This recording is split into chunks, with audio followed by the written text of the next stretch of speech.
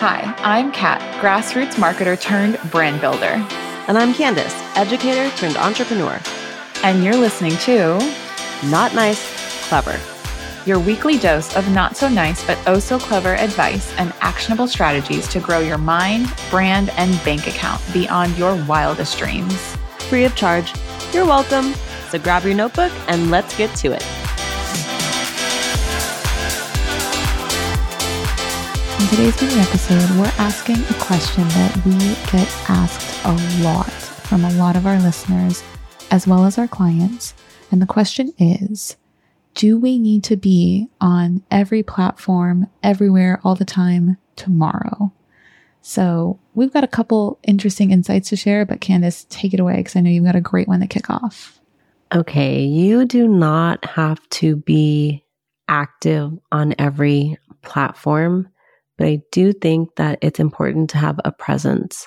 For example, I'm not the most active person on LinkedIn or Facebook, but you can still pretty easily find me. You can learn what I do, and you can easily send me a DM or connect with me in some way from either of those platforms. And I think that's important to have that presence so you can be found and people can connect with you. But I also know that realistically, where I am in my business right now, I am not going to be able to, post 5 times a day to every platform and still be able to live the life that I want to live.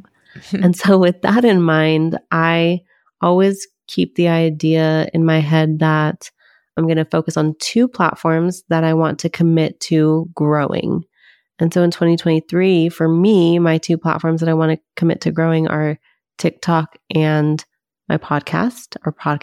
I'm talking to Kat here, forget. So I think that those are the 2 platforms I'm committing to. And it doesn't mean I'm not going to be on Instagram anymore, or I'm not going to be on Facebook. It just means that I know the grass is green where I water it. Mm-hmm. And the place that I feel like watering right now, because I think it makes sense for me and my ROI and where my businesses are going to be TikTok and our podcast. Mm-hmm. Now, I hope that is a helpful answer. I also want to give you permission if you're in a place where you're evolving, your business is evolving and things are changing. It's okay to be on a new platform. To be honest, for me, I basically quit Facebook during the pandemic because I couldn't take it for my mental health.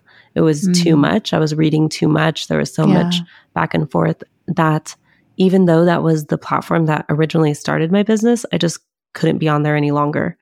And so if you're at a place where you're like, this doesn't feel right, it doesn't feel good, then it might be time for you to examine why. And if that why is because you don't like your voice and you don't like the way you look on camera, that's different. Throw that away. Yeah. Permission revoked there. Yes, exactly. But if the why is because, it makes me feel bad about my life or myself or the world or whatever, that's a little bit different. So you have permission to be on the platform that feels good for you. And although I do think it's important to have a presence so people could find you, I don't think you need to be committed to every platform. And as a matter of fact, I think if you are committed to every platform, you're likely missing out on opportunities.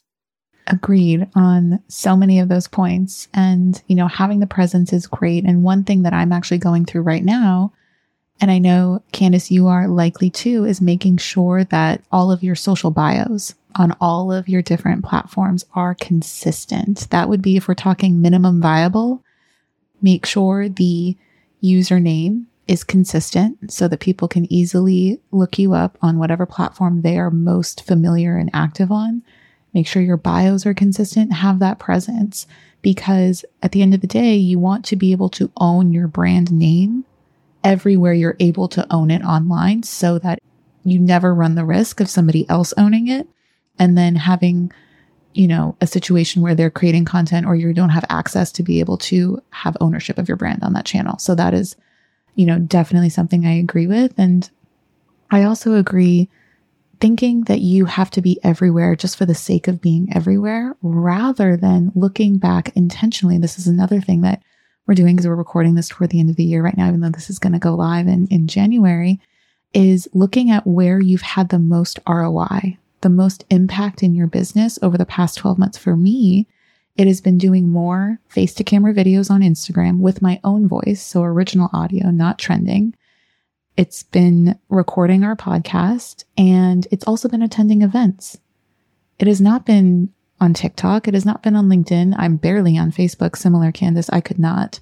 Even before that, around 2016 was when I just a bit bounced from that platform, if I'm being honest. And so, I would say focusing on 2 is great. And for me, I'm going to be focusing on our podcast, obviously, in the new year. I love this. I feel like I just get to talk to one of my best friends all day, and it just happens to get recorded and shared with people. Easy.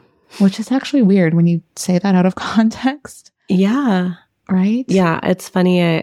I say often that I forget I have a podcast because I literally just feel like I'm talking to Kat. Yeah. Like, this is how our conversations are. When sometimes if people meet me in real life, they're like, oh my gosh, I love your podcast. I was like, oh yeah, that's right. I have a podcast. It's out there. It gets like hundreds and hundreds of downloads. Yeah. It's crazy. Thanks for listening, by the way. Yes. And then my second platform is going to be Instagram. And so that'll have like the typical 3 to 5 per week cadence. Our podcast episodes have a cadence. And then I also want to focus on LinkedIn. Mm-hmm. However, it's important to know that, that's my tertiary platform I'm focusing. I'm not struggling to post 3 to 5 times like I am on Instagram. I'm going to post 1 thought leadership post a week. There you go. That's going to be my cadence for that channel, because that's what's going to work for me and what I want to experiment with and see if it brings ROI into my business. I think that's really important to consider what's going to work for you. Mm-hmm. And at different stages of my business, I had different answers for that. So now I'm at the point where I'm really trying to capitalize, maximize how my content gets shared across many platforms. So, I hired a Pinterest manager last year, and that's been amazing to help me to share more content there and grow and kind of repurpose. But, in year 1 or 2 of my business, that wouldn't have felt like an option to me because I wouldn't have had the capital to do that. So, and that's absolutely fine because, those years got me to the place where I did have so much content that now she can share a lot of things and repurpose a lot of things that I've done in the past.